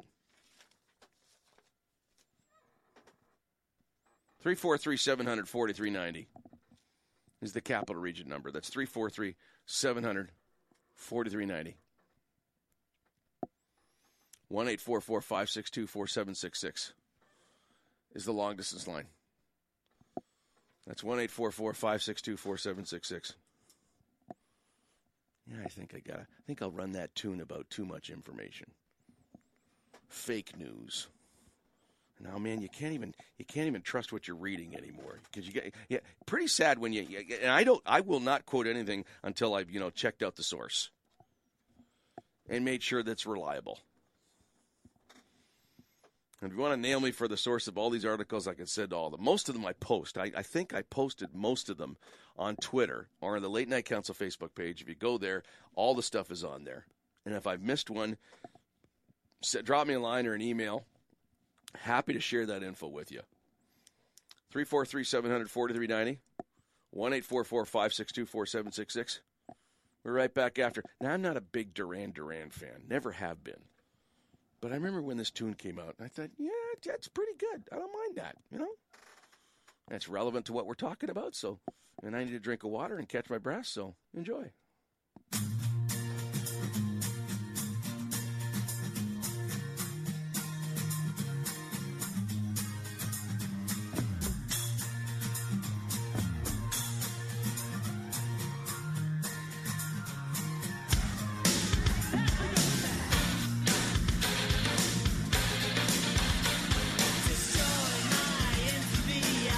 Bite the hand that feeds me so much information.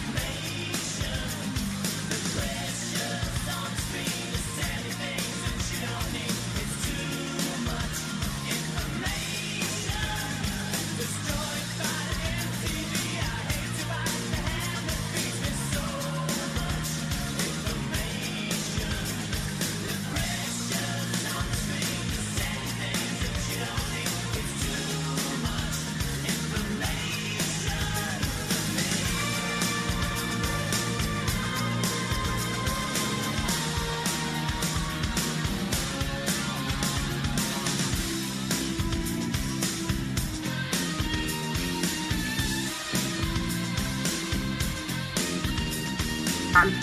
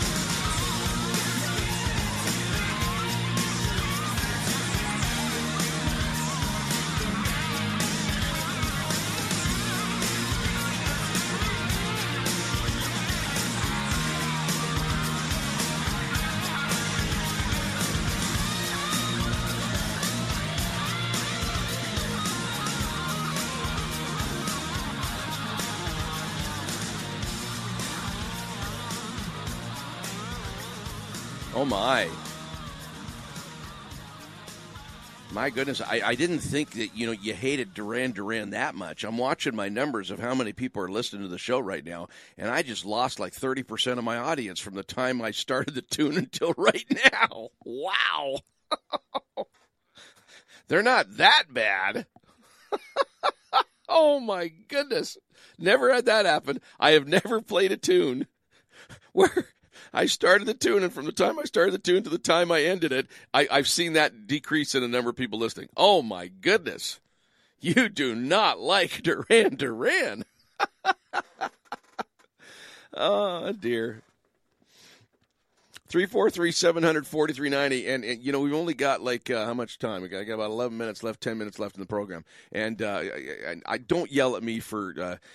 Josh has just sent me an email, and I'm looking here. It's been sitting there for an hour, and I've been so busy yakking and talking that I didn't look at Josh's email. It's a really good one too. So, Josh, I want to apologize to you before I, bring your email on, because it's a great question, and you could still get a call in. Okay. In fact, if the lines jam up, we can even go past 11 o'clock, okay? Like, if people start calling in, we'll see, okay? 343-700-4390. And look, now the audience is coming back. Oh, this is crazy. This is really nuts, okay? The tune's done, and now the numbers are coming back up again. Oh, wow. That's a clear message. Don't you ever play Duran Duran on your show again. 343-700-4390 in Ottawa. Capital Region, 343-700-4390, and 1-844-562-4766 is long distance. That's 1-844-562-4766. Okay, here's Josh's question. This is good. Hey, John, I was wondering if someone who suffers from mental illness for their whole life goes to heaven. Now, that's not the whole question, but I got to deal with this before I go on with his email here. Josh, why wouldn't they? That's like asking, John, if somebody's blind for their whole life, do they go to heaven? If somebody's, been a paraplegic for their entire life, do they go to heaven? It's an illness, Josh. Okay? There's no connection between mental illness and whether you're righteous or not. In fact, I was just thinking about your question. It's getting to the point because, I spend so much time with, street people and poor people that most of my friends suffer from some type of mental illness, Josh. And some of those people are the most devoted, passionate followers of Jesus Christ that I know. So the shallow, superficial, initial answer to your question is, well, it's not whether you're mentally ill or not. It's whether you have acknowledged Christ as your Lord and Savior. Have you acknowledged the fact that you're dead in your sins and there's no cure for our sin except the blood of Christ that was shed to pay the price for our sins? Well, who put that price on our sins? Our Creator, the guy who made all the rules. The guy who, is smarter than anybody else around and the only one that has the authority to wield the type of authority that he has? Believe me, you wouldn't want anybody else with the type of authority God has. Thank God he's love. Thank God he's merciful. Or we would have never had him taking on human form and dying a torturous death for our sin. God hates sin. He hates sin so much that he'd rather take on human form and be tortured to death and pay his own penalty for sin than compromise with it. He will not compromise with sin. It's got nothing to do with mental illness. And then Josh continues, I hear that's a sin to bore people. Well, you probably heard that from me, okay? And I base that belief on Matthew 18:6, where Jesus takes a little kid, brings him in front of the disciples, and says, it's better if you have a millstone, which weighed about 2,000 pounds, it's better for you to have a millstone hung around your neck and thrown into sea than causing one of these little ones who believes in me to sin. Now, in North American culture, the number one reason kids that are raised in churches, the number one reason they leave as soon as they can and never go back again, it's usually between the ages of 11 and 14. When they're mobile and they can put up a fight, they do not want to go to church. And the main reason is they're bored silly. And I would suggest that it's a sin to bore kids like that, okay, in a church context, okay? So that explains your part of the question, but I'm going to read the entire sentence now. I hear that it's a sin to bore people, and when someone has depression, they're not going to be following the Bible as well as someone who doesn't have a mental illness. I would disagree, Josh. In my experience, I've known all kinds of people that are bipolar, that suffer from what used to be called manic depression, and lots of times they cling to the Word because that's all they've got. And they get discouraged. But you see, people in the church, people that are followers of Christ, we have a responsibility to those type of people. We have a responsibility to come around them and encourage them. Now, everybody, when it comes right down to it, they're responsible for their own actions. But it's not like, you got to remember, this is a compassionate God here, and there's scriptures that say that we will be judged according to the light that we have received. In other words, there's some people are going to be judged way more severely. Like I expect, Josh, to be judged very, very, very severely. I do. Because I've been raised with this. I know the Bible. I've read it through. I'm going through for my 14th time right now. I've been teaching it. I've been trying to live it. So God's going to judge me way more harshly than somebody who's, is hearing about Jesus or maybe seen scant mention of him on a television screen. I'll read you Romans 2 here because it talks about it. For it is not those who hear the law who are righteous in God's sight, but it's those who obey the law who will be declared righteous. Well, how much of the law? Well, that, we're going to be judged by that, aren't we? Wish I could I wish I had a photographic memory, I could just, bring these scriptures up, because I know there's scriptures that you're going to be judged according to the light that you've received. Here's another one in Romans. Romans is filled with a lot of those type verses. Romans 5:13, to be sure, sin was in the world before the law was given, but sin is not charged against anyone's account where there is no law. And that's, puts a totally different spin on the whole, well, what about somebody who's never heard? It's an interesting discussion. I don't mind having that discussion at all. In fact, for all I know, I might be having that discussion with whoever's on the line right now. Let's see who's on the line right now. Who's on the line with me? Who have I got? Hello? Well, now that's weird. I had them there. They were gone. They just left. Okay, whoever was on the air, I'm hoping, that there's nothing goofy going on as far as technicalities are concerned, but somebody just called, and as soon as I brought you on, you disappeared. So it's possible I might have pushed the wrong button, but call back right away, and we'll see if we can get you on, okay?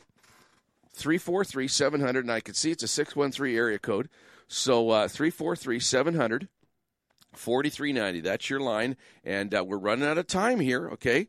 You better get on here quick because I'm almost ready to go to the bye-bye music. And if you don't call in the next minute or two, I am going to go to the bye-bye music, okay?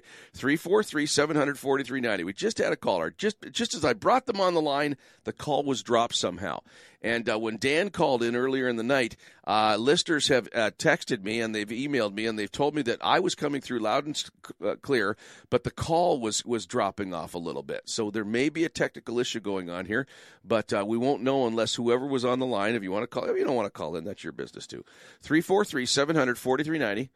That's 343-700-4390.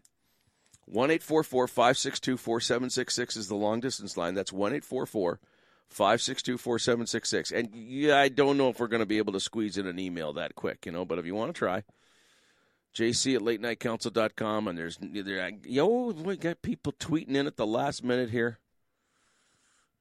Yeah, they did tweet at me, but it's just somebody liking something that I tweeted earlier in the night. And so, well, thank you for that like. I appreciate that. We're out of time. Oh, there we are. Are they there? No, they're not there. I thought I had another caller there for a second. Well, let's see what we got there. Hello? Have we got anybody on the line? Hi. Who's there? Yes, it was me, and I thought that your show was about Dan, so I hung up just as I heard you come on the line. Who's this? Thank you for taking my call. My name's Catherine. Hi, Catherine. How you doing? I'm doing okay. You know what I'm going to do for you, Catherine? I'm actually extending the show because you called in because I can do it because I own the station. Well, there you go. What's on your mind? To have that kind of power. Well, I just got an email from somebody saying that they had been listening to your show and that you're for the Salvation Army putting this institution on Montreal Road. Absolutely. And I do apologize. I don't know what the background is of why you feel that way. And I certainly would be interested in hearing that, but I'd also like to take a moment to why I disagree with you. Tell me why you don't want them there. I don't want the Salvation there because I don't think they should be anywhere under this kind of institution. It is so well documented that this does not work, that this is not a way to help those individuals in order to get off the street and stay off the street. So is that your simple reasoning right there? Pardon? Is that your simple reasoning there, or would you like to elaborate? That's my simple reasoning, but I will certainly elaborate. The Salvation Army itself has stated on record that this is a business. This is their business side of their ministry, and they are in business to make a profit. And in order for them to make a profit, they have to have a product. Now, they are on record as agreeing with the City of Ottawa and the province of Ontario, as well as the federal government, that Housing First works, that they support Housing First. And yet they're building something that, according to everything on file through all of these resources, should be obsolete. That building should be obsolete within less than 10 years. If everybody does what they say they're going to do, including the Salvation Army, and work towards Housing First, which can obliterate most homelessness, why are they not doing that? Why are they building a building that they must justify? They must justify this building for at least the next 40 years. Homelessness is not the only thing that they're dealing with. They're dealing with addicts, and they're dealing with people that are, that can't even fend for themselves because of people with mental illness, for instance. Okay, right? And you're saying that it doesn't work. I mean, I've been working with them for years, and I know all kinds of people that it has worked for, whose lives have been transformed, and they never be the same because of Sally Ann. The numbers across North America and Europe prove that this kind of way of succeeding is very, very, very low in their success rate, very low in comparison to other methods. Now, you can easily separate the addiction portion, which makes more sense anyways than having them all under one roof, and you can take those who are trying to fight their addictions actively away from those who are still involved with their addictions, and you can put them in smaller facilities around the city so that they don't all have to congregate in one area. The only reason these missions are in the downtown core is that when they were opened many, many years ago, there was nothing but a downtown core. But since those days, we have created all kinds of subdivisions within every city in North America. And when a subdivision is created, what follows? Dentists, doctors, social services, banks, restaurants, et cetera, et cetera. In other words, communities are built. So there's no way I'm going to be able to be convinced by anyone that having hundreds of men, homeless men, in one area is going to benefit them or the community as a whole. Well, okay, so there's Not no way I'm naming going to specific- convince you, but I am going to state my side of it, okay? First of all, when you say that they're a business in to make money, I totally reject that, okay? Because if they're in it to make money, they are the dumbest business people in the world because they're not making hardly anything off it, okay? And they have stated time and time again, because I've worked with them for 30 years, okay? They tell people that they are a church, okay? And it is a ministry that comes out of their church, okay? Hey, look, I didn't interrupt you when you were talking. I let you say your piece. I think you can let me say my piece now, right? Sure. But you did interrupt me. No, I didn't. I let you go on for a long time. And when I hear people saying that the Salvation Army is doing this to make money and it's a business, you lost me right there. Because I've been working with them for over 30 years. I've been working with them for 30 years. And anybody that says they're a business, they don't understand what they're doing at all. So that begs me to question what else you're saying. Anyway, I said I was gonna, let them go longer over hours, but. Man, I have way too much respect for the Salvation Army to degrade them by suggesting for a second that, they're a business. They are not a business. And I'm glad to be in partnership with them. Hey, I even went overtime, even gave her extra time to talk. Next week, we're going to start at 9 o'clock. Have yourself a delightful week. Thanks for tuning in.